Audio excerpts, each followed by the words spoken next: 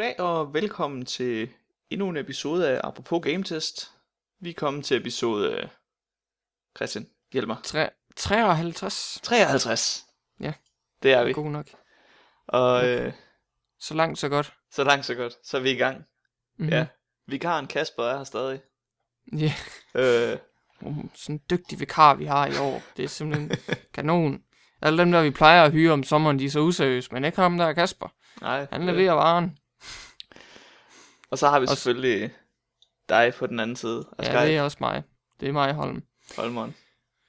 You know me. You fear me. Alt det der. You know the drill. Aha. Oh. Men lad os springe ud i det. Med nogle Annonceringer. spilnyheder og alt det der. Men lad os starte med nogle annonceringer. Ja. Yeah. Og der kan vi jo snakke om noget, som du har været lidt inde på, Holm, sidste gang, med The Devil's Third. Oh boy. Eller egentlig bare Devil's Third, der er ikke noget the i det. Nej. Der var jo det her med, at der ikke rigtig var nogen annoncering til Amerika. Nej, ikke rigtigt. Men det er der kommet nu. Nå. What? Ja, what? Det har fået en... ikke en decideret dato, men de siger, at det kommer ud i 4. kvartal 2015. Til Wii U. Lige rundt om hjørnet. Lige rundt om hjørnet. Så ja. Det var godt nok ikke lige den udvikling, jeg havde forventet. Ikke at jeg er skuffet, men det er bare lidt underligt. Jeg synes, det virker som om, der er også meget bad blood behind the scenes. Ja. Men det kan også bare være, fordi blodet i spillet er grimt. Det ved jeg ikke. Maybe. Jo, men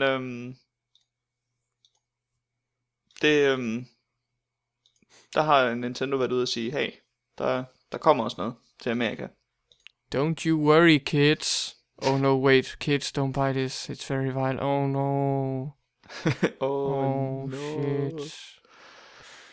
This is not your Marios and Luigi's. Det er selvfølgelig true. Det er det. Og noget, der også er true, det er, at vi skal sige farvel til Origin på en måde. Fordi ens Origin-account, den vil snart blive kaldt noget andet.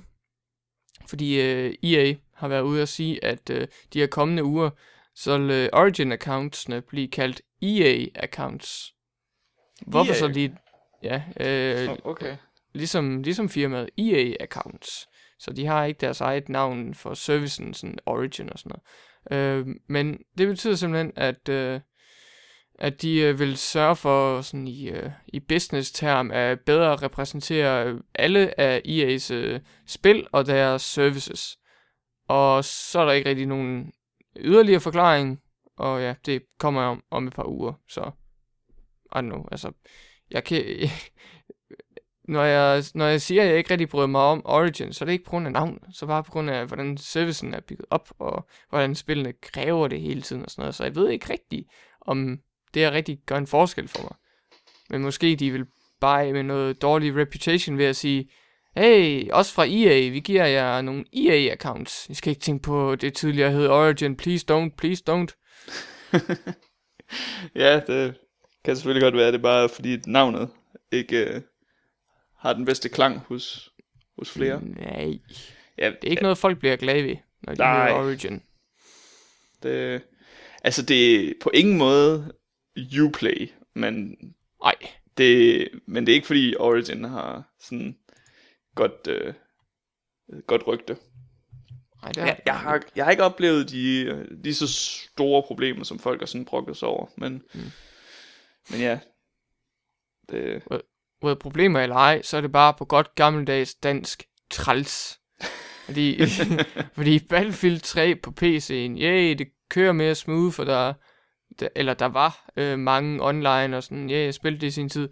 Men fucking brug Origin-browseren og servicen til at finde spil, det var bare, skyd mig dog. Ja, man skulle tro, det ikke var så besværligt, når deres bibliotek ikke er lige så stort. Nej. Som sådan noget som Steam. Men nej, det var sådan, goddammit. Well. Nå, men så må vi se om EA-accounts er lige så slemt, eller om de lige så stille vil prøve at fikse Indtil videre, så ligger det i navnet. Ja. Det er der er fokus. Noget, som man... Jeg kan ikke finde en segue til det her. Fordi det er EA. Jeg ved ikke, hvad jeg skal sige om EA. Nej. EA har haft gang i noget andet. Altså man kan sige med Origin, der betyder det noget, at det ændrer navn. Sikkert ikke. Og her kan vi så komme med noget, som nok kommer til at betyde meget for nogen, og ikke betyde noget som helst for andre.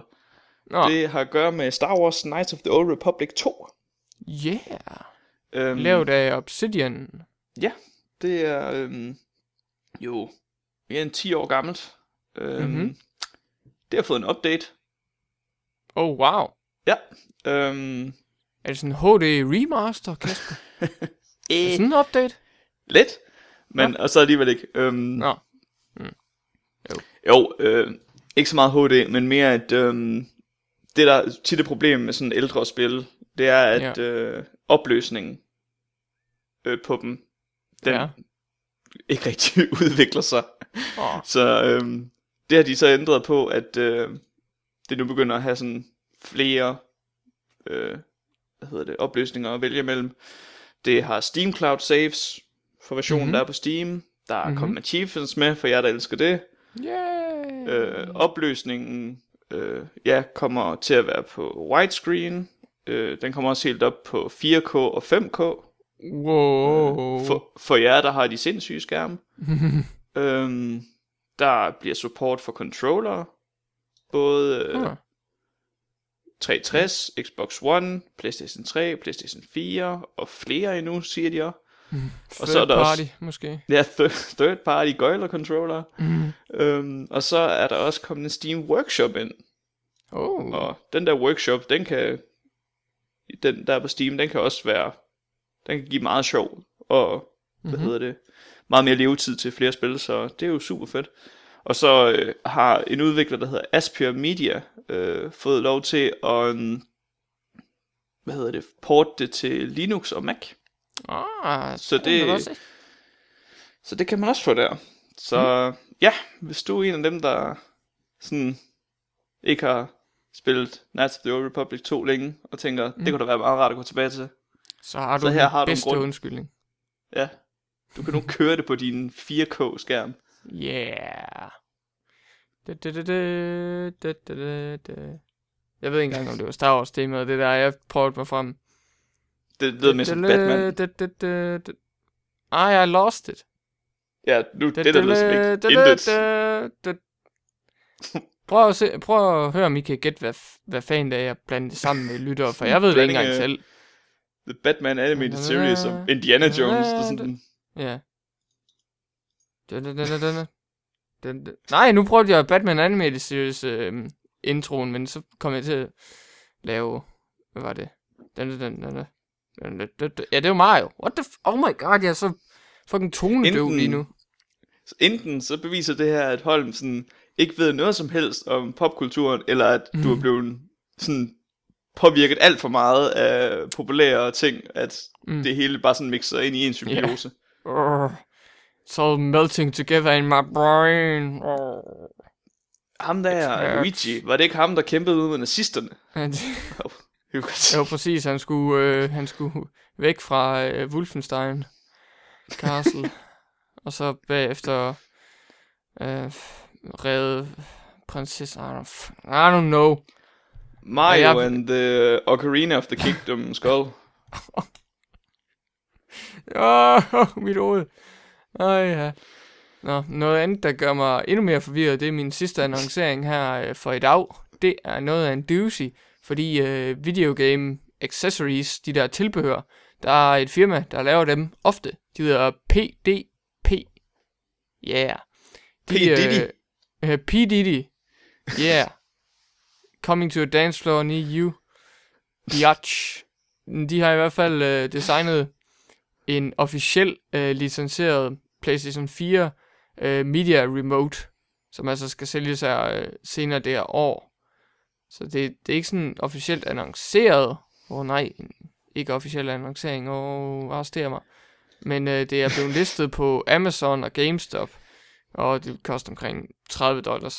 Så det er sådan noget med, at det kan via Bluetooth styre op til 4 af dine devices, så din PS4, din TV, din setup box, hvis du har et lydsystem eller noget, og så har den PlayStation specific buttons selvfølgelig, så du kan pause filmen eller få menuen frem, som du vil gøre med din controller, DualShock 4 og sådan noget. Og ja, det er rimelig underligt, fordi jeg vidste godt den gang i sin tid, da jeg begyndte at blive rigtig glad for Blu-rays, og min PS3-maskine, den kunne jo bare tage imod dem alle.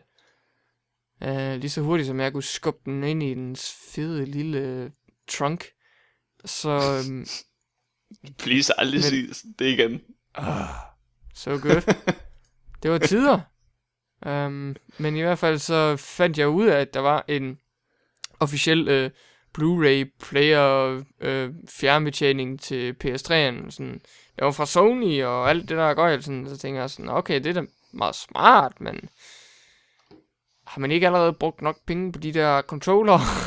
De er rimelig dyre, så bare, altså, jeg ved godt, mor og far synes, det er lidt underligt, men tag nu bare den controller og tryk pause og start, eller find eller finde underteksterne frem, eller hvad fanden du nu skal gøre. Altså, det tager dig 2 sekunder.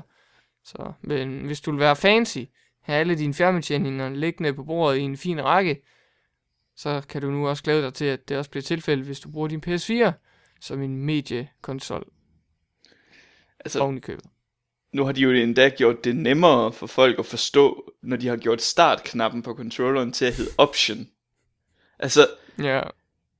De har gjort det så nemt for dig at fatte. Du skal trykke på option. Det vil du også gøre på en fjernbetjening.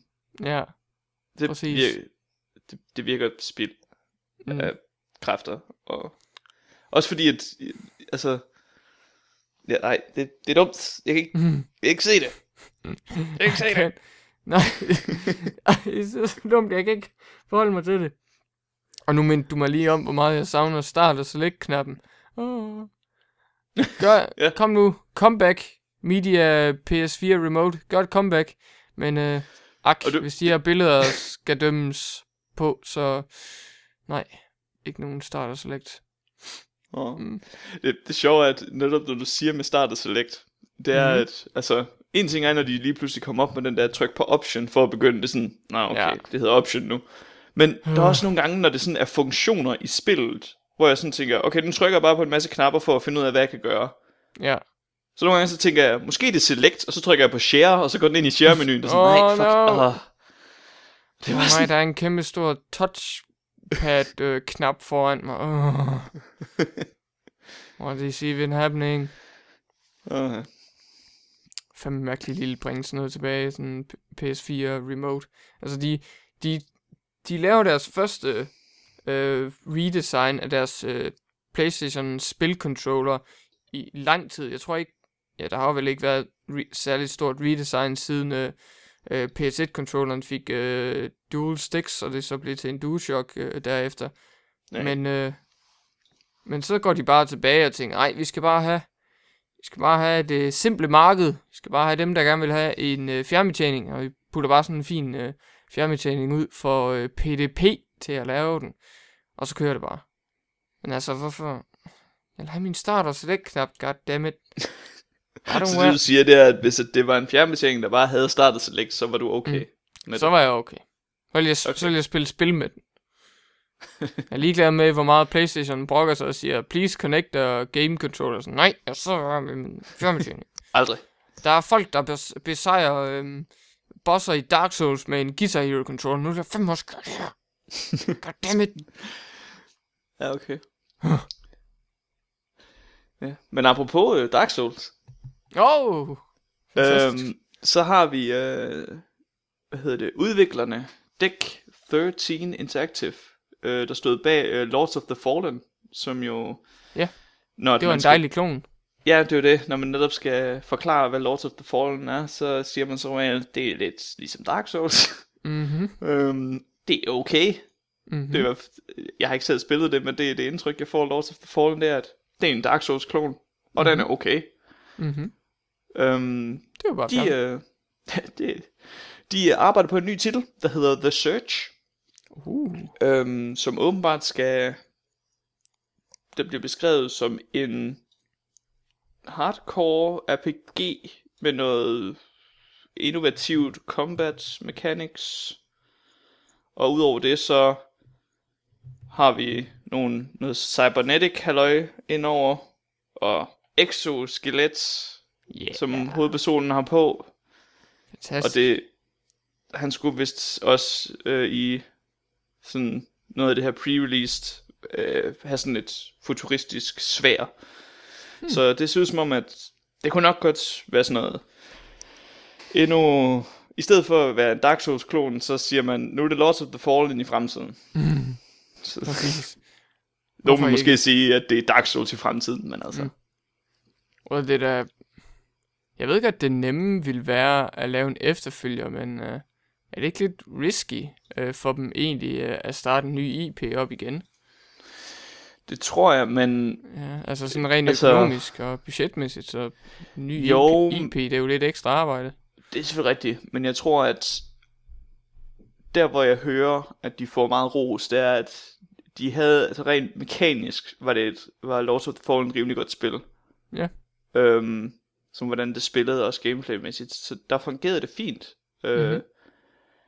Og jeg tror, at det er det, der gør, at de stoler nok på sig selv til at gå sådan det ekstra skridt og sige, vi prøver noget helt andet, men tager nogle af de her ting, vi ligesom kan med herover. For jeg tror også, de har været lidt træt af at have den der staple på sig med, at vi er en Dark Souls-klon. Det er sådan lidt... Kan jeg forestille mig. Altså selvfølgelig, det er jo... Altså, at sige, de får jo ikke at vide, at de er en dårlig Dark Souls-klon, men... Det er men de kan heller ikke ligesom stå for sig selv. Nej, det er det. De vil altid sådan lidt stå i skyggen. Så der tror jeg, det kunne være rart sådan at prøve at arbejde videre med det, man gør, men gør det i en anden setting, der gør, at parallellerne måske er lidt sværere at drage. Men hvis de så laver en spirituel efterfølger på en eller anden facon, så kopierer de jo bare From Software igen. Det er true. Nej, de kan aldrig vinde. Ja, jeg tror dog, at de netop med den futuristiske setting prøver at distancere sig lidt, og så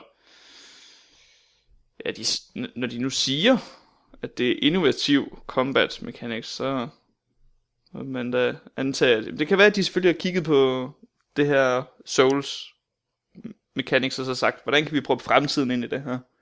Ja, og så, det kunne egentlig være meget fint. Det kunne være spændende at se. Ja. Ja, jeg har lige 2 annonceringer mere. Noget, der nok ikke... Noget, vi ikke kommer til at se i fremtiden, til gengæld. Det er Project Cars til Wii U. No! Det, Hvorfor ikke? Jeg vil gerne kigge på min gamepad og køre rundt. Nu spørger du. Nu prøver jeg at udfordre lidt her. Hvorfor tror du, at det ikke er blevet en realitet?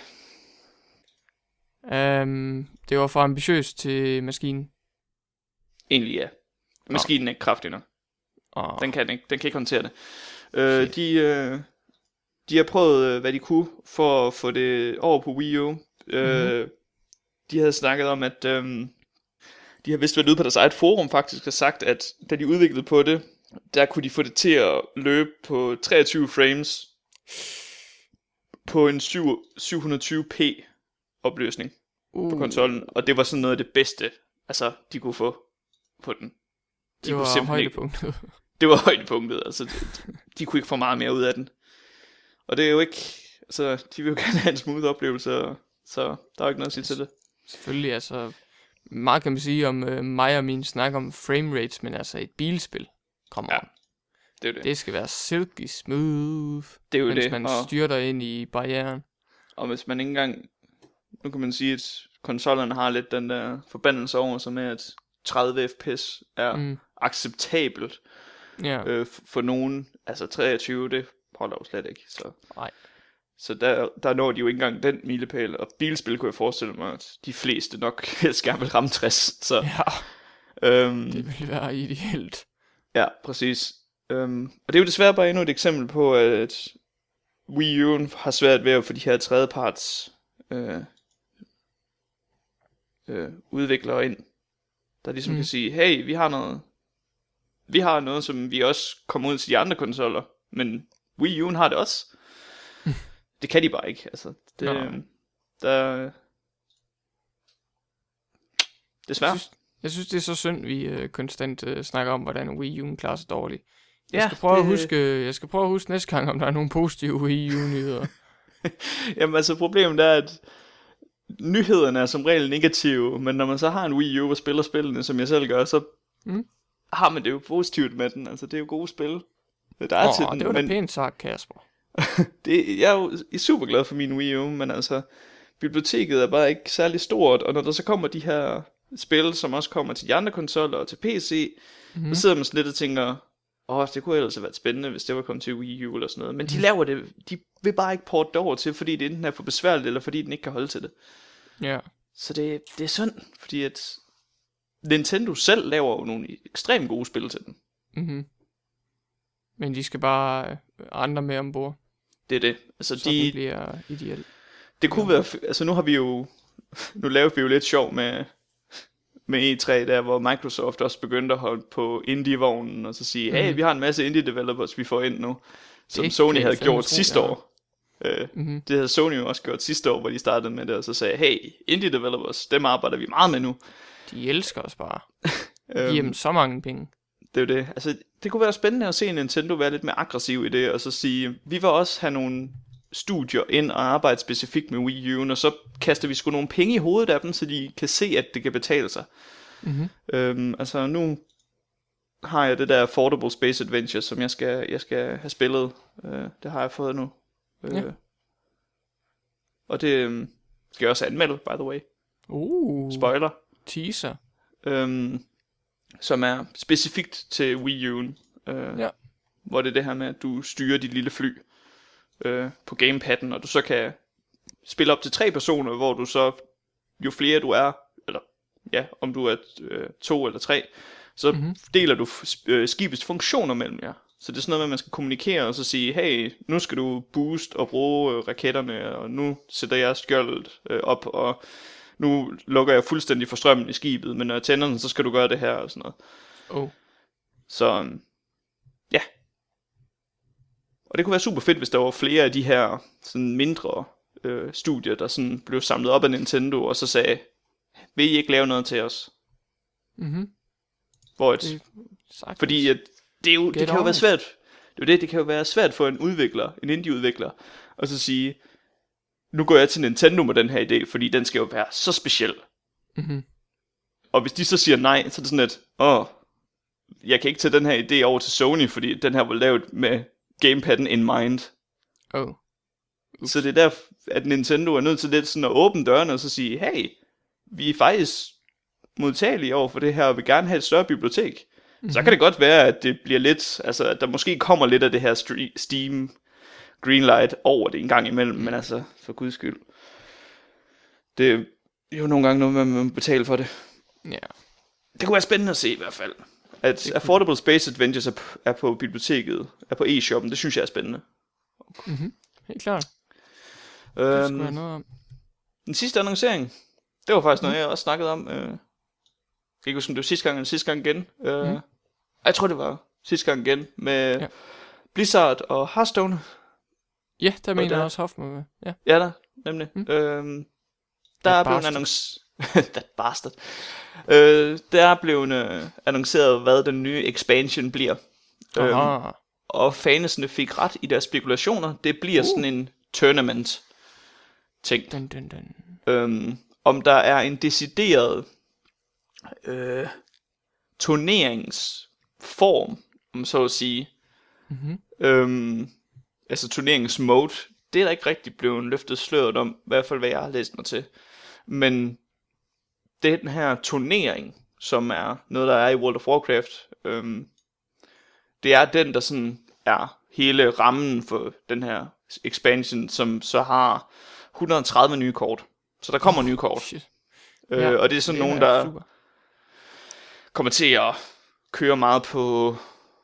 Jeg kommer til at køre på noget forskelligt. Der er nogle kort, der... det virker som om, at mange af de nye kort, eller flere af de nye kort, kommer til at have en virkning på din hero ability. Sådan noget med, at du kan...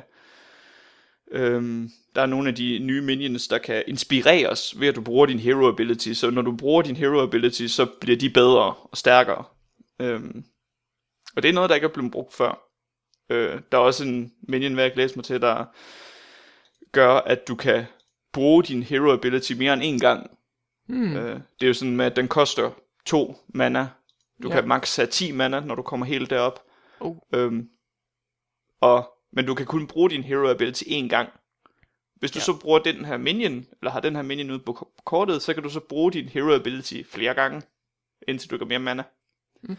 Det er også en speciel måde at gøre det på. Jeg tror, at det folk sådan venter på nu, det er sådan at høre, ja, det er skide godt, vi får flere kort. Men får vi også den her turneringsgame mode, som vi rigtig gerne vil have. Og det var det folk, de sådan mest snakkede om, da de hørte om den her announcement. At, nu får vi måske en turneringsmode. Og ja, de havde ret i det med turnering. Det var bare lige, ikke at det var en turneringsmode, det var bare turnering, der sådan, en turnering i Warcraft-universet, der dannede ramme om det. Well, det var tæt på. Ja, tæt på. De fik ret i, hvad det var, der var sådan ideen. Men ja, der er ikke lige kommet nyt om game-moden, men som det er nu. Alright, well, må vi jo vende og se. Ja, men jeg tænker, når vi nu hopper over her i andre nyheder. Se, jeg kan ikke engang vores eget tema. Jeg er totalt tondøv. Så tænkte jeg, at jeg, selvom jeg har snakket meget nu, så vil jeg fortsætte, fordi så kan jeg komme af med min Hearthstone-nyhed. Ja, men det er da en fin tanke. Lige glide fra en annoncering om Hearthstone over til en mere dybdegående nyhed om Hearthstone. Ja, så kan jeg tie stille i lidt tid, så kan du få lov at snakke. Det er egentlig ikke så meget specielt, det er bare med, hvordan de giver præmier for de her forskellige ting, de har. De forskellige game modes, de har jo deres arena, hvor du skal trække en masse forskellige kort og vælge af dem, og så har du et dæk, du har lavet ud fra det, og så skal du kæmpe mod andre, og så handler det om at komme op og vinde 12 kampe, tror jeg det er, eller tabe 3, hvad der sker først. Og så er der den nye game mode her, der hedder Tavern Brawl, hvor der i x antal dage er et eller andet gøjler game mode, hvor jeg tror, den der kører lige nu, det er hvor at begge spillere starter med 10 mana fra start, og så skal du bare bygge et dæk, som kan bruge det fornuftigt, at du har 10 mana fra starten af. Fordi det er jo sådan noget med, at for hver tur, normalt er det, at du har en mana, og så næste tur har du 2 mana, og så videre. Det er sådan, det kører. Ja, okay. Den her game mode, der har du 10 mana fra start, så det er bare crazy. Det er bare on from the start.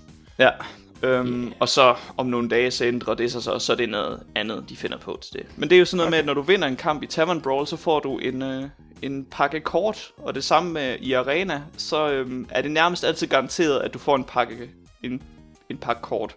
Okay. Ligegyldigt hvordan du klarer det.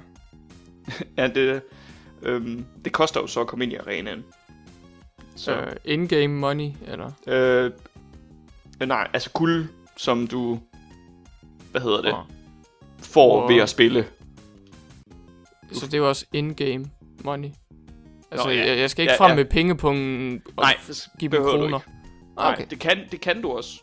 Du kan både betale real cash for at komme ind i arena, men der er også in-game money. Og der, jo bedre du klarer dig i arena, jamen så kan du måske også få 2 pakker kort. Du får også måske noget af det her in-game money, så du breaker even. Det koster 150 guld eller sådan noget. Og der kan du, hvis du klarer dig rigtig godt, jamen så kan du måske få over 150 guld tilbage, og så er det ikke kostet dig noget at komme ind. Nej, okay, det er jo smart.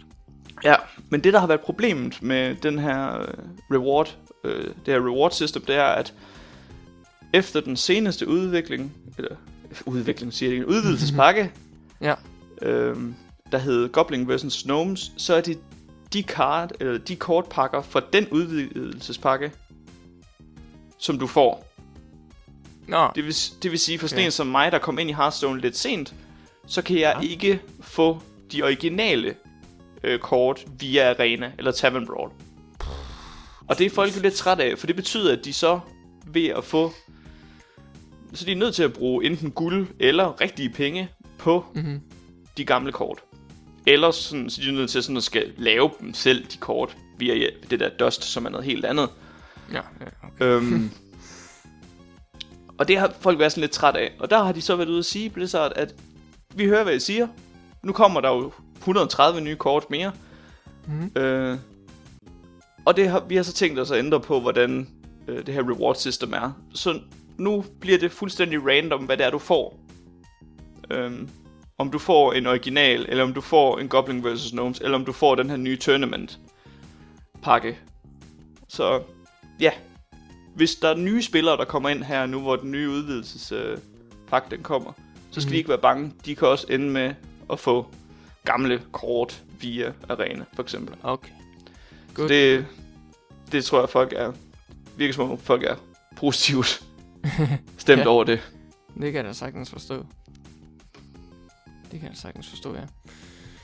Alright. Jamen, du er jo ekspert på det område, når det kommer til Hearthstone.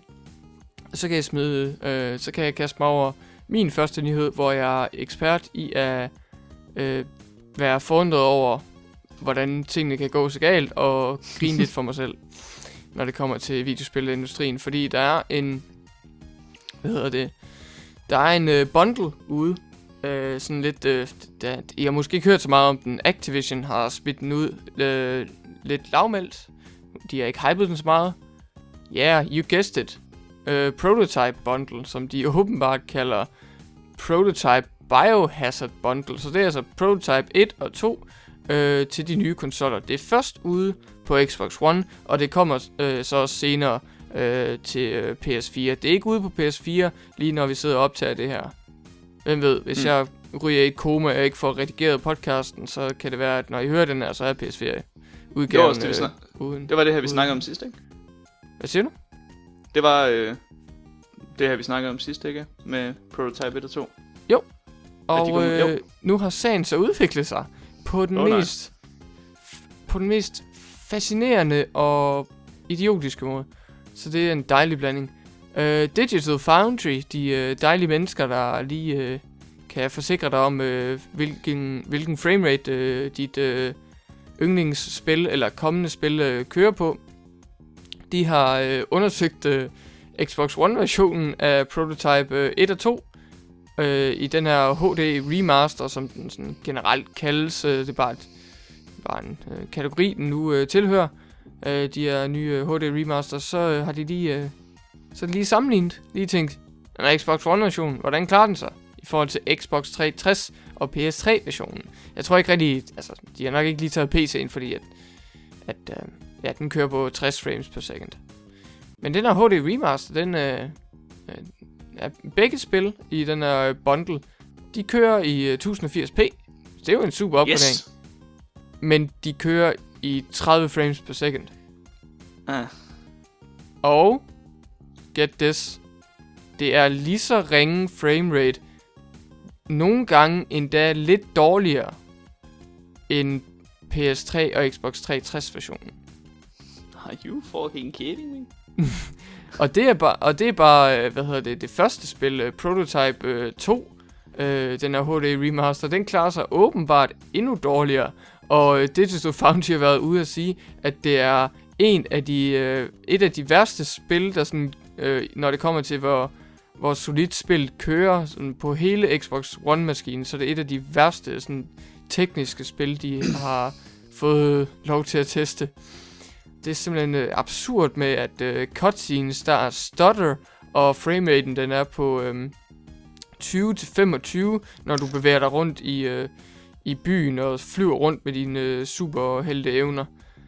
Så når det kommer til Prototype 2 HD Remaster, så hvis man sammenligner med Xbox 360 versionen, så er Xbox One udgaven altså lidt ringere i op til flere områder. Og det er en eller anden bizarre årsag, på en eller anden bizarre facon, så har de også formået at få noget screen tearing. De der dejlige kanter i skærmen, som man måske ikke kender så meget til, hvis man er på PC, men som konsolspiller, det kan godt være rimelig irriterende. Og det var der, det her screen tearing, det var der faktisk ikke på PS3'en. Men, men det har de så fået ind i den her Xbox One-version af især Prototype 2 HD remasteren. Så selvom Xbox One-versionen kører lidt bedre end PS3-versionen, så er de altså formået at få screen tearing ind i det her shit. Så altså, når alt kommer til alt, så Digital Foundry er basalt set ude at sige, at Xbox One-versionen af de her 2 prototype-spil, de er sådan lige så gode, men de har en højere opløsning, men så alligevel, de kører rimelig ringe, og teksturkvaliteten og draw distance i det her open world superheltespil går amok. Det er ikke lige blevet forbedret i de her remasters, så det er lidt af en katastrofe. Så det giver nok lidt mening, at Activision smed det ud. Lidt lavmældt, lidt stille, bare lige ud af døren. Sådan her, vi arbejder på det her. Vi har ikke tænkt os at rose det eller noget, bare køb det. Så kan vi tage imod kritik senere og gemme os. Så hvem ved, om PS4-udgaven kommer til at klare sig bedre, men den her Xbox One-udgave af de 2 spil, det er lidt pinligt, må man sige. Så undskyldningen med, at det er lavmældt, det håber ikke, det er grunden på, så burde man måske bare sige, hvis I vidste det her, så burde I slet ikke have udgivet det. Ja. Det er skidt. Det er temmelig skidt. Det er rimelig skidt. Ja, jeg forstår ikke rigtig, hvordan det kan lade sig gøre. Altså, prototype-spillene, de er ikke pæne, og det behøver de selvfølgelig heller ikke være, når det er open world. Men de kørte rimelig dårligt på de gamle konsoller, så hvis man ikke lige havde en PC, så lidt nitte. Så nu er det kommet ud igen, begge 2 spil. 1080p. Yay, men altså, du tager jo essentielt spil, og så kører det op i 1080p. Altså, du forbedrer ikke sådan teksturerne synderligt meget med den her nye udgave, eller nye bundle, og draw distance, det har du heller ikke rigtig gjort noget ved. Så hvad fanden er det lige, du ved? Jeg forstår godt ikke lige, altså, bare den her framerate på den her bundle, det er jo absurd. Helt igennem absurd. Jeg mangler simpelthen ord til at beskrive deres inkompetence. Det er simpelthen så underligt. Hvad fanden er der gået galt her?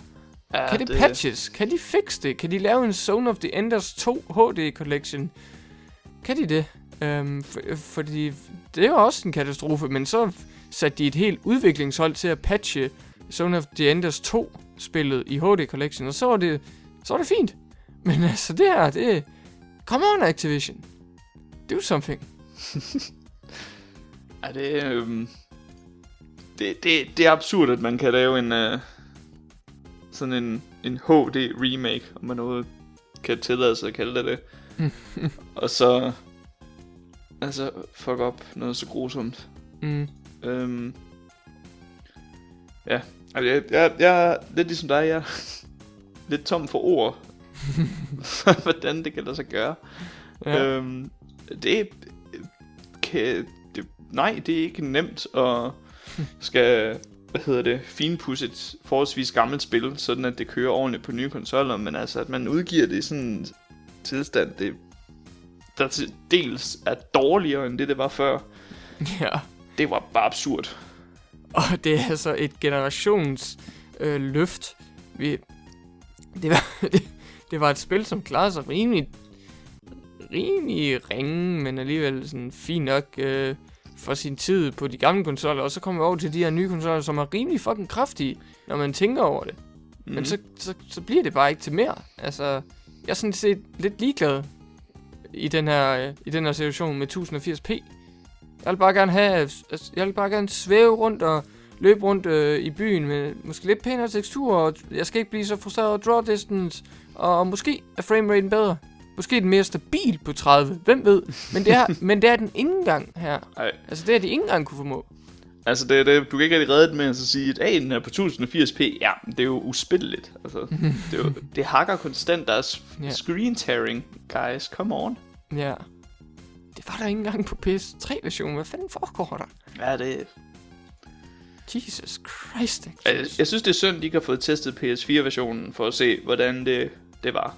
Ja. Nu må vi jo så se, når det så kommer ud. Ja, hvad folk de så siger, at det er okay på PS4, eller om det bare...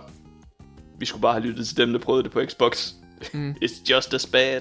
Men altså, hvis man sammenligner med sidste generation, så var det jo ofte, at vi så, at Xbox 360-versionen var bedre, fordi folk ikke kunne finde ud af, at det ser i PS3'en. Så vil man ikke tro, at de havde det nemmest ved ligesom at fokusere mest på Xbox 360-versionen, tage den kode, tage det template, føre det over på de nye maskiner. Altså... Jo. Hvorfor... Det er også det, der overrasker mig meget, det er, at det lyder som om, at PlayStation 3-versionen var bedre end 360-versionen. Det lyder for mig underligt, fordi jeg synes, vi hørte flere eksempler på, at enten spillede de lige godt, eller så var 360-versionen mere smooth. Det kunne godt være, at PlayStation-versionen måske så en anelse pænere ud. Det var ikke meget, vi snakkede om. Nej. Men den kunne så have nogle performance-problemer. Altså, et godt eksempel er jo sådan noget som Bayonetta. Det første Bayonetta, som var nærmest uspilleligt på PlayStation 3, hvad jeg kan forstå. Men kørte fantastisk på 360. Hvilket også bare sindssygt. Altså, det er jo... Når man tænker over det, fordi at PlayStation 3'eren kom ud, var det et år efter, cirka. Ja.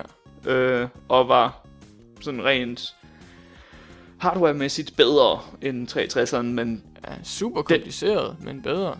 Den var bedre, men netop også fordi den var kompliceret, var den også nogle gange sværere at porte til. Yep. Så, det nok sige. Og det var der også nogle konsekvenser ved. Så det er overraskende, at spil som Prototype, det har den modsatte historie. Ja. Man. Jeg er lidt dårlig med mig selv om, at jeg faktisk sidder og tænker, det kunne være sjovt, hvis de lavede en remaster til PS4 af de første 2 Infamous-spil. Fordi bare have dem kørende smooth 60 frames per second i 1080p. Det kunne bare pwn Prototype Biohazard bundles ass all over again. Rytmen fortsætter, eller rivalskabet fortsætter. Lav en remake, så laver vi også en remake. Ja, præcis. Jeg skal fandme ikke komme her og vise sig frem. Jamen, når vi nu taler om ting, der er broken og ødelagt, så kan vi jo snakke lidt mere om Arkham Knight, for det har vi jo slet ikke snakket nok om. Christ. Hvad er der nu sket? Det er jo selvfølgelig stadigvæk deres PC-port, som er noget værd råd. Det er det. Og ja, der har jo Warner Brothers har jo været ude at sige, at det nok først er 100% fikst til september, eller måske endda senere. Det har de allerede været ude at sige jo. Men de har sagt, at der vil komme en midlertidig patch-opdatering her i august engang, som skal prøve at fikse det nogenlunde for dem, der allerede har spillet. Okay. Dem, der allerede har købt spillet, så det måske kunne hjælpe lidt, men altså for guds skyld. Jeg tror, at dem, der har Arkham Knight på PC, de kører nok lidt attituden med, jeg vil se det, før jeg tror det. Ja. Og det kan jeg godt forstå, hvis det er sådan, de reagerer. Det er noget rod, som Warner Brothers og Rocksteady er kommet ud i. Men det vil jeg nok sige. Ja, der er ikke andet at gøre end at håbe, at den her midlertidige opdatering i hvert fald kan fikse de største problemer, dem der har det nu, oplever. Og så den endelige patch, der gør, at de rent faktisk skal sælge spillet igen, den så gør, at alt er smooth. Og den patch hedder Game of the Year Edition. Køb spillet igen. Could you imagine? Boy. Altså, hvis de lavede det nummer, så kunne jeg forestille mig, at der nok var mange, der fik den der Game of the Year Edition gratis. Yep. Det ville det ville nok være det mindste, de kunne gøre. Jeg kunne i hvert fald godt forestille mig, at de lavede en ligesom Assassin's Creed Unity, hvor de sagde, I får DLC gratis, drenge. Bare please like us again. Ja. We want to make you love us. Oh boy. Det er fandme en katastrofe med dem. Noget andet, der også har udviklet sig til lidt af et katastrofalt, en katastrofal afslutning, det er desværre den her crowdfundede Zelda Animated Series, som skulle... Well, okay, nu er jeg allerede lidt sur på den her nyhed, fordi de snakker om, det er en animated series, og så siger de, at det er en film, som skulle fortsætte på et fanprojekt. Okay, whatever it is, i hvert fald, så er det crowdfunded, og produceren, produceren bag den her Legend of Zelda fanprojekt, Michael Patch. Jeg ved ikke hvorfor. Han lyder ligesom Michael. Det lyder ligesom Michael Pachter. Det var derfor. Ja. Okay, der er i hvert fald Michael Patch, Zelda-ekspert her. Han skrev på hans Facebook-side, eller Facebook-fanpage, hvad det nu må være, at projektet er blevet skrottet, men han vil gerne informere folk om, hvorfor. Og det har ikke noget at gøre med, at Nintendo har sendt ham et cease and desist. Sådan, stop med det her. Det er vores serie. Stop din pedo. Det er ikke noget med det at gøre, hvis folk forestiller sig det. Han afsluttede faktisk projektet, eller han mente, at projektet skulle afsluttes, sådan, ham og alle involveret, på grund af den feedback fra fællesskabet, det community, eller måske mangel på samme. Så, han har rigtig stor respekt for Nintendo, og så også det faktum med, at han var lidt skræmt ved at se, hvor få fans, der egentlig mødte op og sådan støtte op omkring projektet, sådan after the fact. Det virkede som om, at der blev doneret til sagen, men bagefter så var der ikke så meget spænding og engagement. Så han slutter altså den her Zelda Motion Journey, fordi at det åbenbart kun var sådan, 30% af folk, der støttede Kickstarteren økonomisk. Det var kun 30% af dem, der rent faktisk sådan kommenterede på ting og gav feedback og sådan var involveret i projektet, som Kickstarter backers nu ofte er. Så til de andre 70% derude, siger han så, der vil han bare gerne takke dem af hele hans hjerte.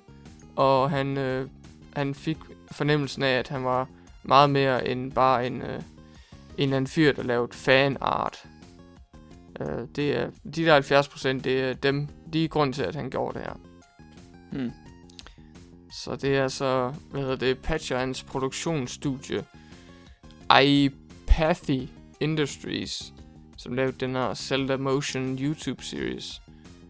Så det er, han bedte jo om, $24,000 på Sparkstarteren, og den her fortsættelse animated series, Zelda movie, den her nyhed snakker om begge ting. Jeg ved ikke lige, hvad fanden sker. Men i hvert fald, så vil han gerne fortsætte det her projekt, men, eller fortsætte den her idé og bruge Kickstarter, men nej, det virker ikke rigtigt til, at han havde så stor tillid til det. Det er i hvert fald sådan, jeg fortolker det, fordi jeg ved ikke med dig, Kasper, men hvis jeg backer noget på Kickstarter, eller hvis jeg lægger mærke til, at folk backer noget på Kickstarter, så er der altså den her type af Kickstarter-backers, der er mega ligeglade under udviklingen af Kickstarteren. Det er bare sådan, jeg donerer, sig til mig, når projektet er færdigt.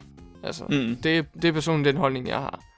Jeg er super ligeglad, bare fortæl mig, hvornår at det der rollespil er færdigt, eller hvad jeg nu har doneret til, jeg kan ikke engang huske det. Den der Metroid-klonen, bare, jeg gider ikke høre om det, bare fortæl mig, når det er færdigt, og så send mig en kode. Jamen så, ja, præcis, fordi at, jeg er lidt enig med dig der, med hvordan jeg også ser Kickstarter. Det er super fint, at man opdaterer sådan noget, og kommer ud til sine fans og siger, at det er det her, vi arbejder på, men jeg har også bare sådan lidt, hvis du ikke kan sælge mig ideen allerede fra start, så har jeg ikke tænkt mig at backe det. Så grunden til, at jeg også lægger nogle, hvis jeg lægger penge i en Kickstarter, så er det fordi, at de lyder som nogen, der ved, hvad de laver, og de har en rigtig god idé. Det er ikke nok, at de bare har en god idé. Det skal også lyde som om, at de rent faktisk ved, hvordan de skal realisere den her idé. Ja. Så gør jeg det, og så forventer jeg også, at det, der bliver lavet, det er godt. De behøver ikke at opdatere om det. Og hvis produktet, der så kommer ud, ikke er godt nok, jamen, så må jeg bare sige, det er jeg ked af. Men jeg vil hellere... igen. Ja, så er det bare, nå, okay, det var ikke det, jeg forventede. Nej. Men jeg vil da være træt af sådan halvvejs inde, og lige pludselig finde ud af, det var slet ikke det, jeg fik at vide, jeg baggede til at starte med. Oh no, Mighty Number 9. Altså, det er fint nok, og også det at prøve at hive folk, eller hive fans ind over og lytte til, community og sådan noget. Mm-hmm. Jeg synes også bare, det kan være farligt nogle gange at lytte til community, fordi, undskyld, jeg siger det, folk er dumme, og de ved ikke, hvad de vil have, før de får det i hånden. Yeah. Så det er lidt for nemt at bare sidde bag sit tastatur og så sige, det her, det vil være super godt at have ind i spillet. Mm. Og så nærmest køre en sådan fornærmet børnementalitet, hvis man så ikke får det. Jamen, I bad jo om, at vi skulle lyttes, eller I sagde, at vi skulle lyttes til, og nu lytter I ikke til os alligevel. Ja, din idé var dårlig. Derfor fik jeg taget den med. Så jeg har virkelig sådan lidt... Jeg er meget splittet på det der, fordi på den ene side, ja, hvis de community kommer med decideret kritik, så patch det og ændre på det. Men din idé burde også bare være så god fra start, at du ikke burde få inputs fra fans. Ja. For ellers så fortjener du ikke at blive kickstartet. Nej. Og det er der, hvor jeg synes, det er lidt underligt, at den her, den bare sådan gået død. Ja. Altså, han skal da også tænke på, hvad nu hvis han fuldførte projektet, hvilket, that train has left the station, det kommer ikke til at ske. Men hvad nu hvis han sådan bare kæmpede igennem det, og så sagde, okay, der er måske ikke så meget engagement, men jeg ved, at når jeg er færdig, så bliver det godt. De der 70%, han omtalte, de kommer jo til at elske det. De venter bare spændt. Og når det så er ude, og det er op at køre, folk er glade for det igen, efter de har backet Kickstarteren, eller hvad de nu har, så spreder det sig jo. Altså, præcis. Kickstarter, backing og så udgivelsen, det er jo ikke slutningen for din indtægt og din popularitet. Altså, det begynder at vokse derfra. Det er word of mouth, det er pludselig spil-websites og journalister, der kan begynde at dække dit spil på ny, eller måske har de aldrig dækket det før, så bare sådan, hey, der kom det her Kickstarter-spil ud, det har været under udvikling i så lang tid, helt tilbage, da Kickstarter lige var startet. Oh my god. Altså det, lige præcis, altså hvis man har det mindset i, at det nærmest starter og slutter på Kickstarter, så er det ikke den rigtige mentalitet at have. Kickstarter skal ses som starten. Netop det, der skal sparke dit projekt i gang, og derefter, så skal det jo ramme endnu mere end dem, der har givet Kickstarter, som du siger. Ellers så er det jo ikke et seriøst nok projekt, om man så at sige. Og man kan jo være fristet til at sige, at hvis at projektet er lukket ned, fordi det ikke har virket som om, at der har været noget engagement fra andre, eller fra folk udefra. Ja. Hvad har hans eget engagement så været i projektet? Ja, undskyld, jeg siger det. Så har han jo ikke gået 100% ind i det her. Nej. Eller i hvert fald selv mistet noget engagement i det. Ja. Og det burde man også bare kunne indrømme, i stedet for at sige, det virker som om, at hypen omkring det er lidt død. Det er sådan lidt, what? Altså, man er på... Man laver et produkt, og kunderne er på den anden side af computerskærmen, så hvis du bliver lidt skuffet over, at de egentlig bare sidder sådan, okay, fint nok, altså, så må du sgu selv bakke dig selv lidt op, altså, klap dig selv lidt på skulderen, skulle da ikke lade passive folk, som måske ikke mener det særlig ondt, de skal da ikke lade dig slå dig selv ud, altså, du skal da bare keep going, for pokker. Ja. Nu sidder vi her og kommer med tips til dig, Michael Pact. Kom nu. Revive it. Bring it back. Det er godt, du lytter til podcasten, by the way. Det er vi meget glad for. men nej, jeg synes, at... jeg synes, det er synd, at det er sådan det, der har brudt det ned, fordi at... Det skulle jo netop gerne være sådan, at man troede så meget på en idé, og jeg tænker bare 70% alligevel, der er så engageret. Altså, det må da om noget booste ens vilje til at afgøre det, eller afslutte det, tænker jeg. 70% er stadig meget. Ja, det er det. Så ja, jeg synes, det er lidt en sørgelig historie, fordi man, altså, igen, jeg sagde det før, folk ved ikke, hvad de vil have, før de får det i hænderne. Så der er også bare dem, der ikke er inde på Kickstarter normalt, der lige pludselig får det her kastet i hovedet og så sagt, det er jo det, jeg altid har drømt om. Og så vil de elske det, men nu kommer det aldrig, desværre. Det er synd. Det er rigtig synd, ja. Men skal vi gå videre med Kickstarter-nyheder? Sure, why not? En lidt mere populær Kickstarter. Vil nogen mene. Jeg synes jo selvfølgelig, vi skal slappe lidt af. Selvom det er det største fundede videospil i Kickstarter-historien. Det er Shenmue 3. Ja. Det er blevet gjort færdig med at få funding. 69.320 folk har doneret til det. Og jeg er en af dem. Ja, du er en af dem. Hold op, man. You're speaking to a Shenmue backer. Wow. Ja. Men så kan jeg jo sige... What am I doing with my life? Det kan jeg fortælle dig. Du har været med til at gøre, at Yu Suzuki og hans hold kan lave Shenmue 3. Og de har nu et budget baseret på Kickstarter alene på $6,3 millioner. Damn. Det er fandme mange penge. Ja. Målet var 2 millioner. Altså godt nok så var der de der tidligere kommentarer, som jeg også nævnte i nyheder omkring Shenmue 3, med at de rigtig gerne vil have 10 millioner. Fordi så kunne de jo komme op på, på det store ambitionsniveau. Men det er også rimelig tæt på med næsten 6,5 jo. Ja, men Christian, hvis du rigtig gerne vil sørge for, at de kommer derop, så har Yu Suzuki jo været ude og sige, at du kan give PayPal-donationer nu. Eller alt mit PayPal. Ja, eller om de snart vil åbne for PayPal-donationer, så de kommer op på de 10. Så ja, det er meget aggressivt. Virker lidt underligt, når man starter ud med 2 millioner, men det har vi også snakket lidt om. Og så lige pludselig op på 10. Ja. Men altså, ja. Jeg at this point, jeg har støttet projekter og sådan noget, men efter vi begyndte sådan rimelig optimistiske omkring Sonys involvering, da de ligesom var ude og sige sådan, nej, vi skal nok hjælpe Yu Suzuki og hans hold. Men nu hvor det så er kommet ud med sådan, nej, Shenmue-holdet er faktisk meget afhængig af Kickstarter-budgettet. Det er sådan, alt hvad de får, det er bare sådan, Sony, kan I ikke undvære lidt penge, altså for fanden. Hvad sker der lige her? Men Shenmue 1 og 2, i hvert fald Shenmue 2, nu ved jeg ikke lige mere, men var de ikke dyre spil at producere? Jo, det mindes jeg da også, at altså på, de er lidt underlige, men de var da godt nok også banebrydende på mange punkter. Altså det var jo en ny form for fotorealisme i sin tid, og quicktime events, og tør jeg sige det, cinematiske historiefortælling. Ja.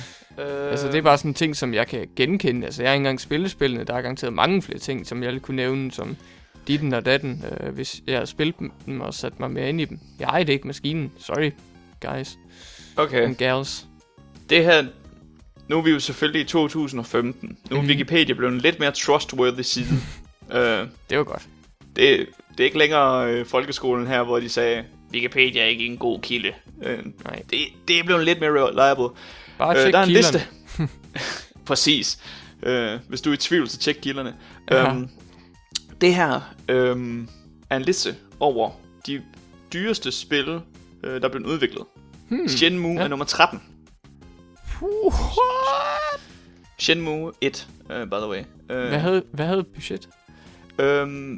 For at udvikle det, så skulle det efter sigende have kostet $47 millioner at udvikle. Dertil, så skal du have marketing ind, som er 23 millioner. Så 70 millioner i alt. Oh god, og det var dengang. Ja, og det er faktisk sjovt, for der er en rubrik her, der hedder inflation. Shit. Inflation. No. Så hvis vi tager den med, så skulle det hedde på $99 millioner i dag.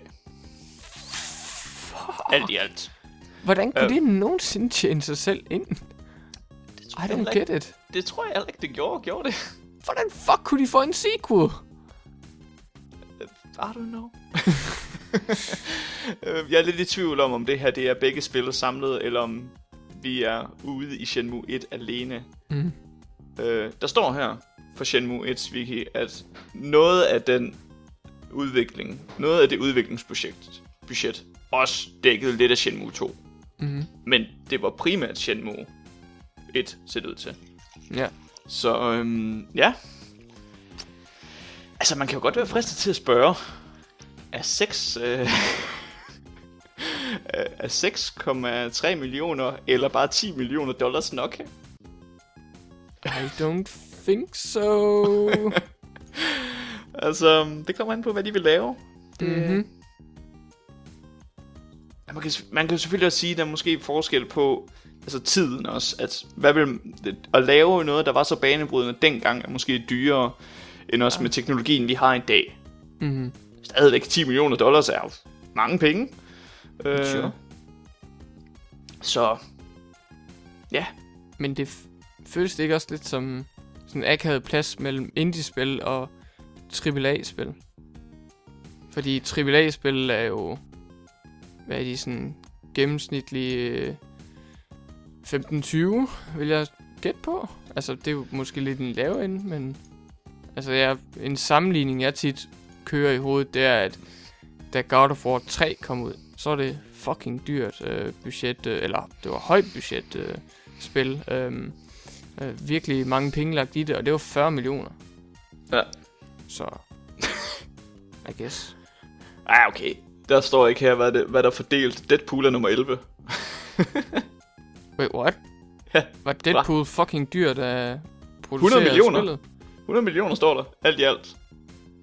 What? Men jeg ved, der står ikke, hvad der er fordelt. Så. Nej, okay. Jeg tænker lidt, at marketing garanteret har været rigtig dyr for Activision der. Det kunne jeg godt forestille. Selv det der crazy Deadpool. Også bare det at skulle have Nolan North til at lægge stemme. Ja, han er ikke billig. Nej, det er han ikke. Der er en lille slot.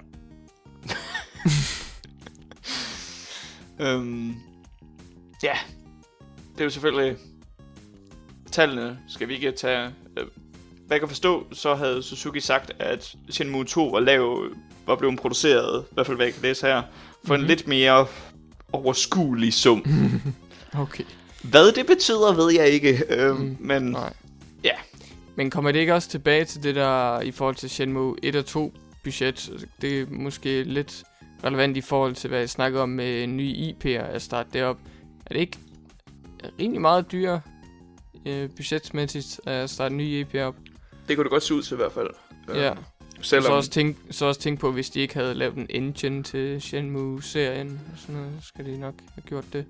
Ja, det er jo det. Altså, allerede bare alene det med en engine, det kan jo spare dig en masse penge. Hvis du har en engine, du bruger. Ja, Call of Duty. Ja, Call of Duty. Hvordan klarer den Quake 3 engine så? Hvis jeg husker rigtigt. GTA 5 står her til at være det dyreste nogensinde. Yep, I believe it. $265 millioner. Oh boy. Og Call of Duty Modern Warfare 2 har 250. Wow. Det var alligevel meget. Hold fast. Hvad tror du, der har kostet mest? Det er at udvikle det eller marketing? Marketing. Ja, hvor meget mere tror du? Hvis du fordeler de 250, hvor meget tror du så det er fordelt? 180 marketing. 200. Og 50 på development. Wow. Og hvis du så tager inflationen med, det var tilbage i 2009, så er det 275 alt i alt. Jesus. Det er, vi skal lige sige igen. Hvad er det, vi har rodet os ud i her? Det er fandme skræmmende. Vi skal lige sige igen, det er Wikipedia det her. Det er, om det er 100% det her, skal jeg ikke kunne sige, men det giver sådan et meget godt billede af, hvad vi har med at gøre her. Ja. Shenmue going strong on that 13th place. Ja, det må man sige. Shenmue 3 med 6,3 millioner i budgettet indtil videre.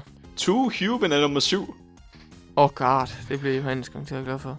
Men ja. Man kan se alle de penge, hver gang man bevæger sig rundt på skærmen. Man kan også se pengene fosse ud af skærmen. God. Nå, nu har jeg lukket tabben ned. Nu skal vi skal ikke læse mere om dyrespil. Det gør ikke mere om det. Don't stare too much at the sun, kids. Gud. Nå, noget andet, der ikke er så dyrt, apropos pengepunkten, der skal frem, det er så kunderne her, os, gamerne, der snakker om. Fordi, hvad skal der lige ske med Street Fighter 5's DLC, som der er så fokus på gameplay DLC her? Jo, nu skal du høre. Fordi de har jo tidligere været ude at sige, at som jeg også nævnte i en tidligere episode af Apropos Gametest, flashback, så sagde jeg jo, at Capcoms plan med Street Fighter 5, det er at udgive et spil, Street Fighter 5, og så opdatere det i en uendelighed. Så hvordan bliver det lige med DLC? Jo, det bliver gratis, hvis du er villig til at spille Street Fighter 5 i så mange timer, at du bliver belønnet på den måde. Og så der kommer jo de her nye karakterer ud en efter en, men du bliver ikke tvunget til at købe noget DLC eller sådan bruge penge på noget DLC, hvis du ikke vil. Fordi vi har allerede slået fast, at balanceringen, patches og generelle systemopdateringer, det vil selvfølgelig være gratis. Det kender vi jo godt. Altså, godt nok er det Capcom, men så sindssygt er de måske ikke lige. Men altså, DLC-karakterer, de kan altså blive købt igennem det her nye økonomisystem, som er inde i spillet. Så det er altså ikke rigtige penge, det er økonomien inde i spillet. Så der er jo de her to typer af currency, af valuta. Fight money, som du får ved at spille spillet, og Zenny, som du kan købe med rigtige penge, sådan microtransactions. På den måde. Så det er jo ligesom, hvis du spiller mere, så bliver du også belønnet noget mere. Og det virker måske lidt til, at når de siger, det specifikt er gameplay-indhold, der er fokus på kernegameplay, sådan som jeg forstår det, det kan man godt tjene op ved at spille spillet og få noget in-game valuta. Det kan så godt være, at hvis de smider nogle sweet-ass outfits og kostymer ud til Street Fighter 5, så kan det godt være, at det bliver eksklusivt til den rigtige pengepunkt, du lige skal finde frem fra lommen. Så det må vi jo lige se. Det virker i hvert fald til, at jeg må indrømme, Resident Evil Revelations 2, det kan jeg rigtig godt lide. Men det mikrotransaktionssystem, det er temmelig underligt. Men heldigvis så er jeg så god til raid mode, at jeg ikke behøver det. Yeah. Heldigt for mig. Meget fucking heldigt. Så det du siger til folk, der sådan overvejer at købe ting i det, dit råd er bare get good. Ja, præcis. Men så på den anden side, altså Capcom, de har også gjort det underligt i Revelations 2, hvor de ikke nok med, at de tilbyder, at man kan købe de her revives, sådan, du døde på en mission, det var en svær mission, hva? Gider du starte helt forfra? Nej, du kan da bare købe de her revives, de her hjerter, så kan du komme tilbage i kampen igen. Og det er så én ting. Hvis man er pro, så behøver man ikke dem. Super. Men hvis man vil, kan man købe. Man kan også ignorere det.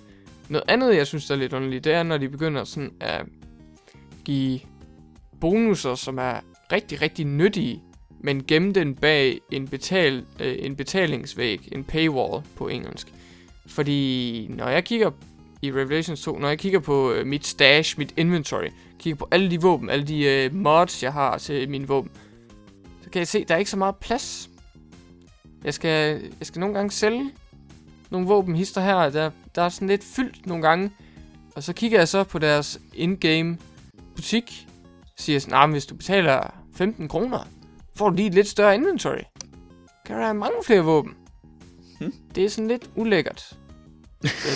Den måde Capcom begynder at eksperimentere med det. Fordi det er ikke sådan direkte in your face, men man kan godt begynde at fornemme, at de går den her retning, hvor det godt kan blive så fucking irriterende, og det bliver svært at ignorere. Jeg ved ikke, burde jeg egentlig sige, at Warframe nok er det bedste eksempel på mikrotransaktioner. Det kunne jeg nok godt, men det er jo også free-to-play. Revelations 2 og Street Fighter 5, der er på vej, det er jo ikke free-to-play. Det er betaling, det er normalt spil til en dansk fast pris af sådan cirka 550 kroner. Og, ikke lige Revelations 2, det er et spil med episoder og en sæson, så det er lidt anderledes. Men i hvert fald Street Fighter 5, det er jo, du betaler en fuld sum, basta. Og så er der jo det her mikrotransaktionssystem. Så altså på den ene side, så jeg kan rigtig godt se ideen med, at de gerne vil belønne spillerne.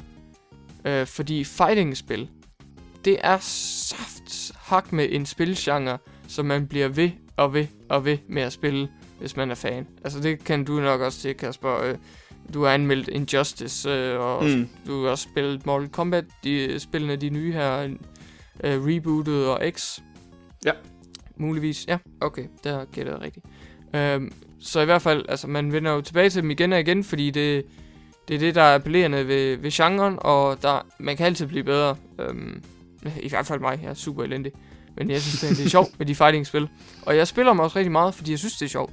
Så jeg har ikke som sådan noget imod at blive belønnet med at kæmpe mig vej op til gratis DLC.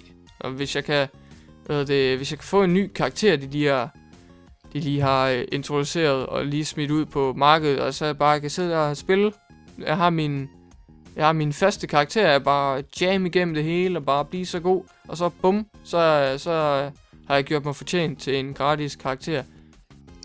Det er vel fint nok. Men hvis de begynder at presse citronen yderligere, så tror jeg, det bliver lidt ubehageligt igen. Altså, de er allerede lidt ved at presse citronen med det der eksempel, som jeg gav fra Revelations 2, så jeg ved ikke rigtig, om jeg har lyst til at støtte Capcom i det her. Fordi hvis man begynder at støtte dem, så begynder de jo bare at gøre det mere og mere, så bliver det mere og mere acceptabelt, indtil der ikke er nogen vej tilbage.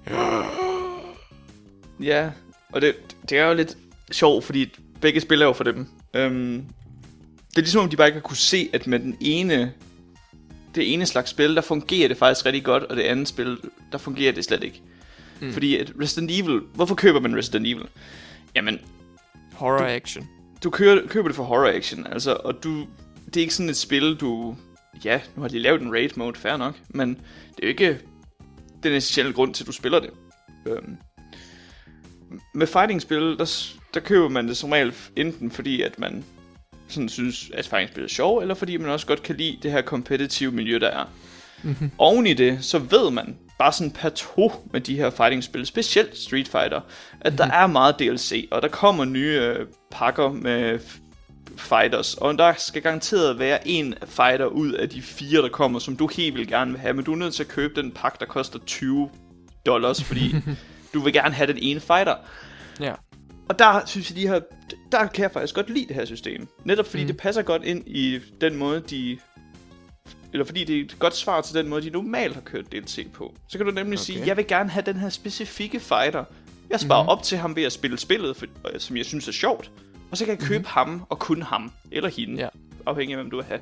Hashtag feminism. Altså, når de så bliver annonceret, ikke? Nu kommer de her 4 fighters, de kommer ud nu. I stedet for at købe alle sammen, så kan du vælge at købe den ene, du vil have, hvis du har sparet op til den. Eller købe dem på stedet, hvis du har pengene. Det kan jeg meget bedre lide, hvor i Revelations, der virker det bare malplaceret med det her microtransaction. Så det Capcom skal sådan finde ud af, hvilke spil er det godt at gøre i. Ja.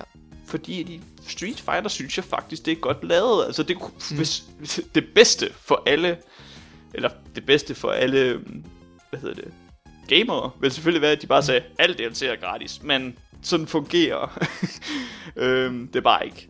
Nej, især ikke i den her dag. Altså, vi har også tit snakket om, at DLC nu om dagen, det er ofte så er det, man kunne tænke i de gode gamle dage, at det var snydekoder, eller sådan bonusser, som lå gemt, når man havde gennemført spillet.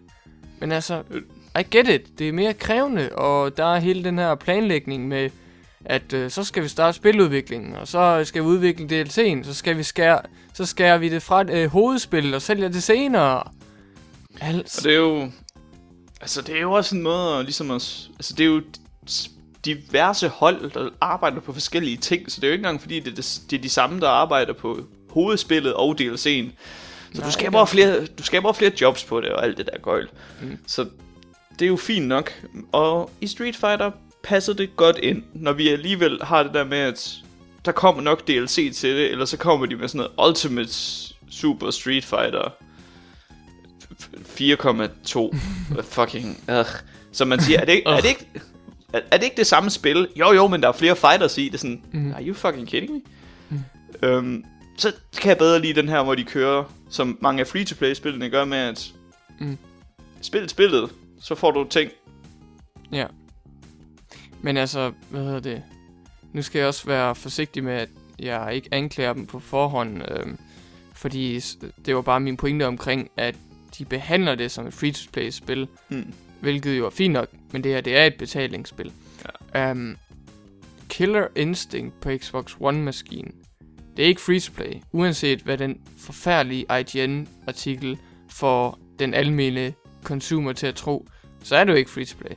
Men der er stadig det her system, hvor at der løbende kommer enkelte nye karakterer ud. Men på stående fod, og jeg ved ikke, om jeg er så effektiv til at lave research lige nu, mit tastatur kommer nok til at larme, så vil jeg bare gætte mig til, at man kan købe hver enkelt karakter med sin pengepunkt fra lommen, når de kommer ud, og man kan selv vælge at vrage. Men jeg er ikke helt sikker på, om Killer Instinct har det samme system som Street Fighter 5, hvor man kan spille spil og gøre sig fortjent til den her nye karakter, og ikke betale en dansk reje. Eller en dansk krone. dansk kronereje, eller en øre rejer, I don't know. Ja. Hvis bare jeg kunne huske det. Hvad er det nu for et system, Killer Instinct har? Det er fandme dumt. Ja, jeg ved det faktisk ikke. Nej.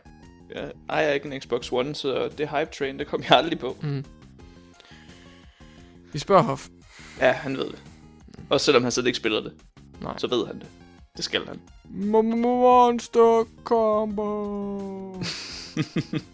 Excuse me. Er det ikke det, de siger? Jeg ved det ikke. Jeg har ikke spillet særlig meget Killer Instinct. Oh no. Det er en fejl i min opdragelse. Ultra Combo. Det er en af de mere populære. Det lyder hyped. Yeah, det er det også. Prøv at undersøge musikken i det spil. Hvis du ikke ejer det, eller ikke kommer til at eje en Xbox One, eller spille det, musikken i det spil, det skal være rimelig fænomenalt. Det er jer derude og lytter med jeres ører lige nu. Tag et kig på det. Det bliver jeg altid fascineret om, når jeg bliver mindet om det. It goes to the beat of the fighting. To the beat of the fighting. Yeah. Ja. Men apropos DLC, så kan vi tage min sidste nyhed for i dag. Ja. Det omhandler et spil. Jeg har spillet en del her på det seneste. Det er Rocket League. Yeah. Fodbold med biler. Fodbold med biler. Stærk. Præcis. Som er lavet af Psyonix. Og de har været ude, og nu har de endelig fået deres servers til at sådan at være okay. De kan stadigvæk godt være lidt janky, men de er blevet okay. Og det virker som om, at det egentlig er godt nok for communityet, fordi bare vi sådan kan få lov til at komme ind i dem, så er det en start. Det er et rigtig godt spil. Men der har været snak om mulig DLC i fremtiden, og der har Psyonix været ude at sige, at vi vil rigtig gerne komme ud med opdateringer, patches og forbedringer meget ofte. Mm-hmm. Og vi vil gerne mixe det med både gratis, men også betalt DLC. Ja. Og det kunne være sådan noget som nye biler, og med de her biler, så menes det egentlig bare, altså, ja, udseendet og hvordan de er formet. Det kan godt faktisk have noget at sige. Der er mange, der mener, at varevognen deri har en alt for stor hitbox, så de synes, den er OP. Altså, igen kører jeg... Forbandet varevogn. Først så kører du min kone over, så er du OP i det her spil.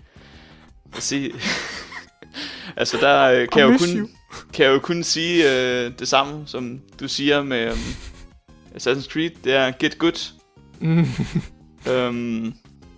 Wait, what? Assassin's Creed? Get good? Revelations. Nej, det er fordi, det har et navn. Som, oh my god. som fucking Assassin's Creed kunne finde på at have. Wow. Resident Evil, mener jeg. Yeah. De there we go, boy. forbandede undertitler, som alle bruger. Generiske undertitler, jeg hader dem. Og jeg tror vist også, jeg glemte at sige, at det var Revelations 2. Whatever. Ja, det sagde du vist. Okay. Så meget fik jeg fat i. Vi fikser det i post. Det er post. Wow. Ja.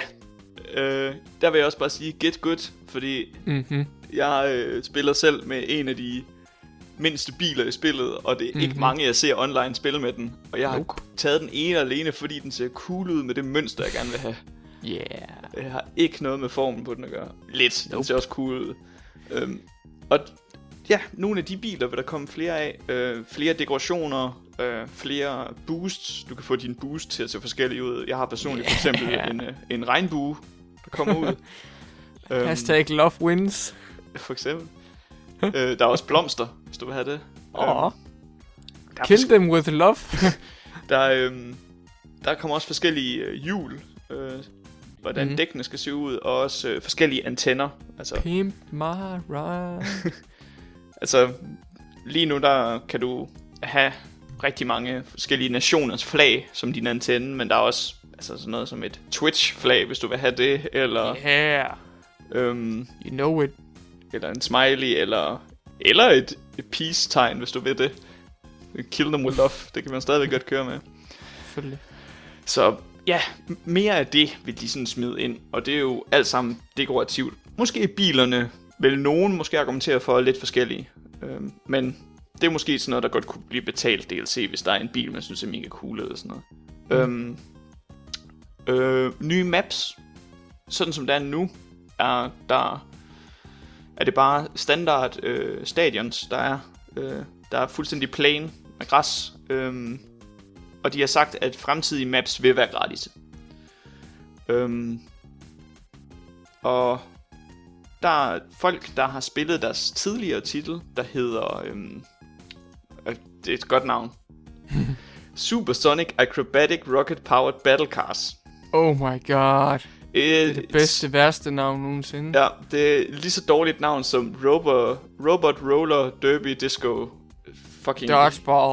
Dodgeball, eller hvad fanden det hedder.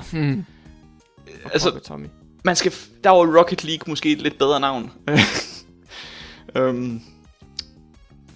Var der åbenbart maps, der sådan havde udfordringer på banen, som man så skulle køre udenom, og sådan, som der så kunne have en effekt på, hvordan man sådan spillede. Ja. Og det kunne man... Der er i hvert fald fans af det spil har i hvert fald sådan håbet på, at der vil komme noget, der lignede det. Men hvis der gjorde det, så har Psyonix i hvert fald sagt, at sådan nogle maps vil være gratis. Så... Og så har der jo selvfølgelig været sådan noget med... Hvad med sådan noget som power-ups og stats boosts og sådan noget? Der har de også været ude at sige, at jamen, power-ups og sådan noget som... nye game modes, eller sådan nogle events, der kunne ske i banen, eller items, eller sådan noget. Det kunne komme med, afhængig af hvad sådan communityet sagde. Men når det så er sagt, så vil de ikke ændre på, hvordan grundspillet er nu. Altså, de vil ikke bare smide power-ups ind i spillet, som det er nu. Så skulle det være en separat game mode, fordi de vil ikke ændre i balancen, eller stats, eller fysikken eller noget som helst, fordi den formular, der er nu, den synes de er rigtig, rigtig god. Super. Og selv, altså med de ting, der er i spillet nu, så kan man altid finde på noget nyt at lave. Altså bare det at få sin bil til at flyve ved hjælp af sin boost, det er en ting i sig selv. Og det at mestre det er sindssygt svært. Det tror jeg det gerne. Så ja, der vil komme en masse til Rocket League i fremtiden, og det har taget folk med storm. Ja, det har det. Det er topseller inde på Steam. Nice. Og det og har på endelig konsoller, der er det også fint. Ja. Du spiller det på PS4? Ja, gør du ikke? fordi det er gratis for PlayStation Plus brugere. Ja, det er sgu da også rigtigt. Så spread the word. Det gør vi nu. Get on that shit. Så det med at komme med ind. Altså alene inde på deres Reddit forum, deres subreddit, der har de 30.000 members. Lel. Top lel. Rimelig voldsomt. Og jeg tror, at og netop fordi det er cross-platform, så har de sådan kunne registrere flere gange sådan over 100.000, der var på samme tid. Nice. Det er rigtig mange. Det er fandme godt for dem. Det er rigtig godt, og de har jo dedikerede server til det, så og de kan nogle gange være janky, men i hvert fald de europæiske server, som er dem jeg primært spiller på, der har jeg som regel haft en god forbindelse. Hvis jeg har prøvet at komme ind på en europæisk eller specielt en asiatisk, har det været lidt mere janky. Men det kan jo også have noget at gøre med, at jeg er i Europa. Det kan det selvfølgelig. Så kan dem over i Vesten og især i Amerika, de kan bare suck it, kan de.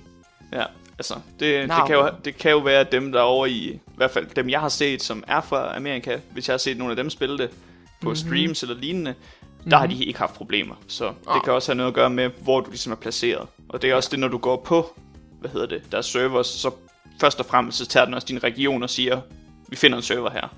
Ja. Så du skal være specifik, hvis du lige pludselig vil et andet sted hen. Hvilket jeg ikke kan se, hvorfor du vil det. Medmindre du af en eller anden grund sådan absolut kun vil spille mod asiater. Men jeg skal ikke dømme dig, hvis du har en fetish for det. Det er bare om at gå efter den største konkurrent jo. Både i spillet og på verdensplan. Det er selvfølgelig rigtigt. Men nu ved jeg godt, at asiater er gode til spil, men det her er jo fodbold. Nå, ja. Men det er jo så kawaii og crazy med alle mulige boosts, så det er jo lige noget for dem. It's true. Too much? Var vi ved at blive racistiske der? Nej, det er fint. Okay. Jeg kan lide det. Altså, jeg beder bare til mit alter af Hideki Kamiya, så er alt godt igen. Men i hvert fald noget, jeg ikke rigtig vil bede så meget om, det er mere flere dopingskandaler i e-sport industrien.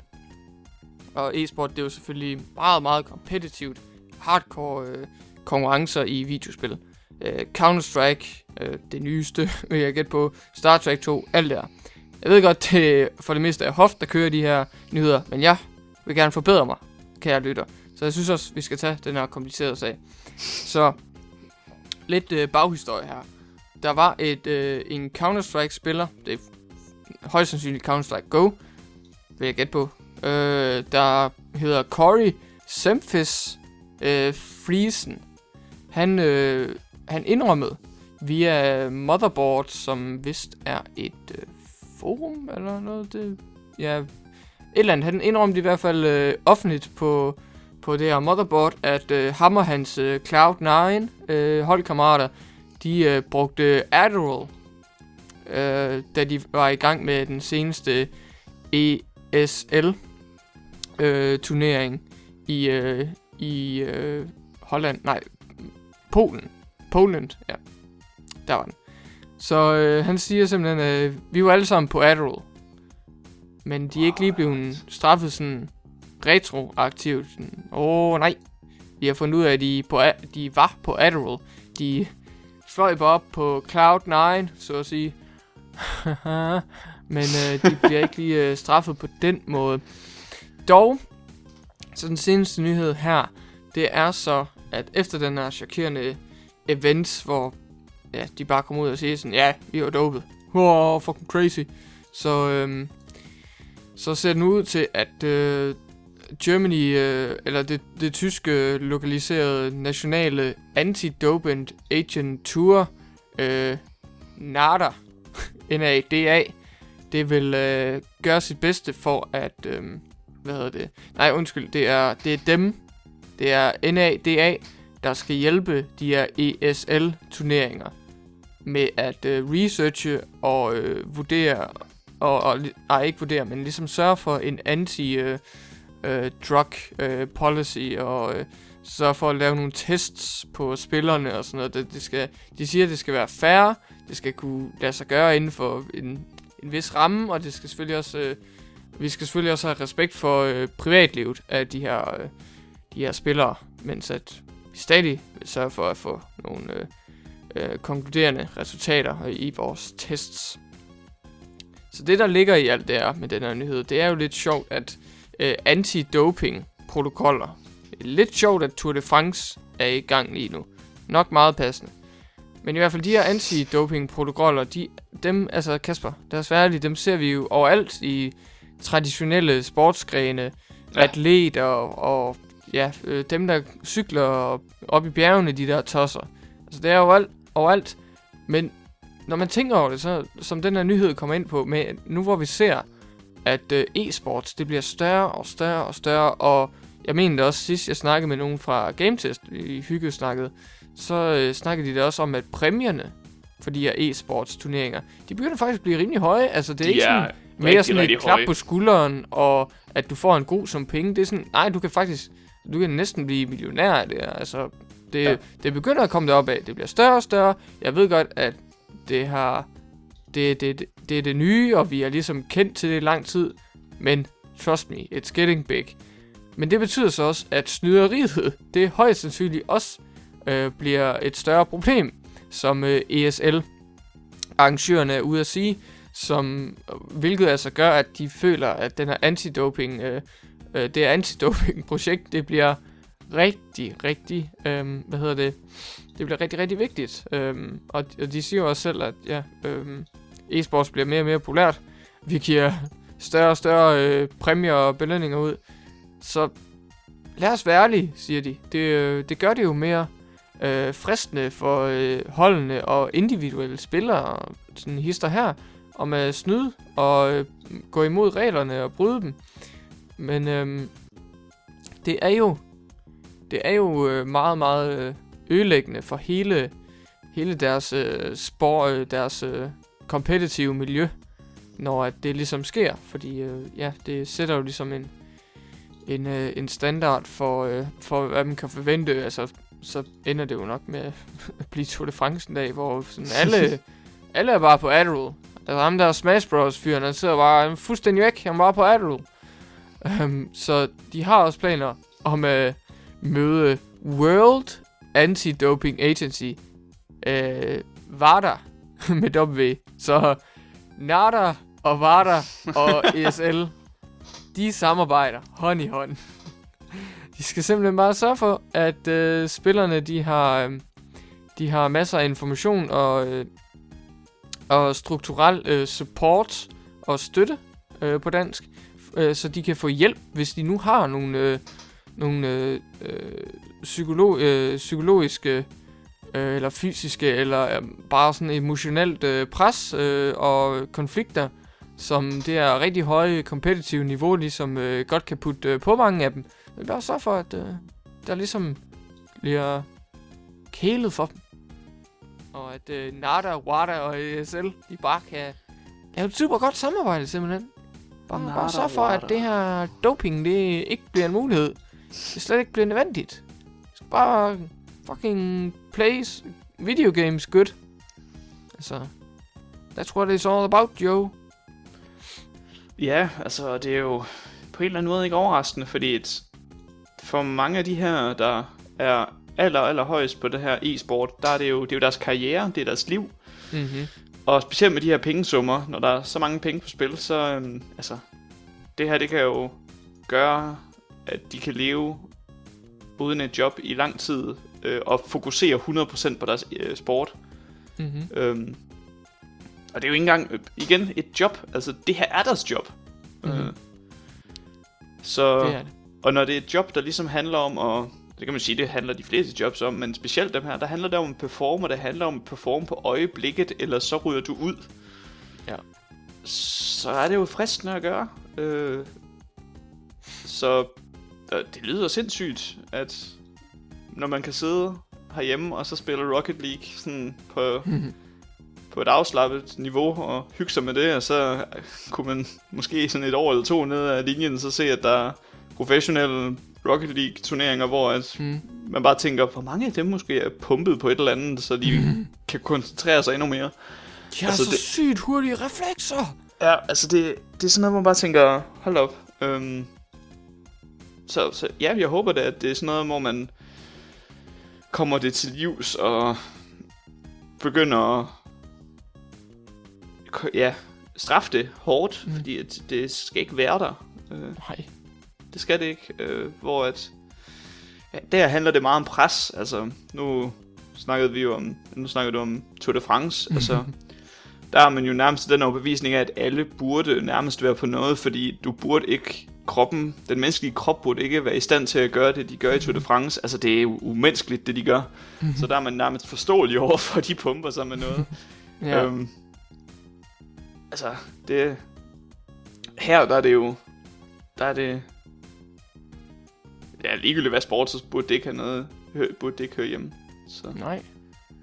Altså vi skal da bare have de dygtigste i toppen og bare imponere gang på gang. Vi skal sgu da ikke have nogen der bare snyder sig vej til toppen og bare folk tror bare at de sidder der med controlleren og er fuldstændig koncentreret, men så det der sker bag øjenlågene, det er bare at deres hjerne opererer sådan 200% eller et eller andet gøjl, ligesom Lucy-filmen. Altså de bare hvad hedder det?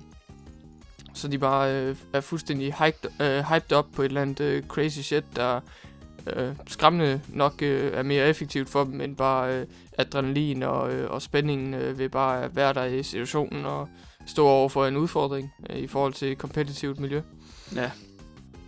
Så altså vi håber ikke at det er noget der sådan vi kommer til at se mange af de hændelser mere. Jeg håber at der bliver skærpet omkring tests og sådan opmærksomheden omkring det, der gør at dem der gør det, de siger okay, måske skulle vi bare get good. Ja. Måske skulle vi bare. Og det er jo egentlig ikke engang fair at sige, fordi at de er jo gode i forvejen, men det er lige for at få den ekstra det ekstra boost, der gør, at man så også vinder over de andre, der er lige så gode. Ja. Og sådan burde det jo være. Ved du hvad, Kasper? Vi har faktisk synkroniseret det for en gang skyld. Du sagde med din nyhed om Rocket League, at det var din sidste. Og ved du hvad? Det var min sidste. Oh shit. Det vil jo sige, at vi er færdige for den gang. Det var da neatly tied up der. Ja. Og behøver du ikke engang sidde på mig sidde og høre på mig ramble, fordi jeg har masser af nyheder tilbage. Nej, vi kom igennem det. Nej, men nu fik... Det ville ellers have været fair. Nu havde hørt du på mig ramble rimelig meget der i starten, så... Something's for something. Ja. Men jamen, så siger vi jo tak for denne gang. Ja. Og så kan I jo fortsat høre mere til os på iTunes og vores gruppe inde på Facebook, der hedder Group Game Test. Ja, kom med i den. Vi har også... Ja, kom med i den. Anmod om medlemskab, så skal vi nok acceptere. Og så har vi også Game Test Forever, som er mere eller mindre bare sådan news site for os.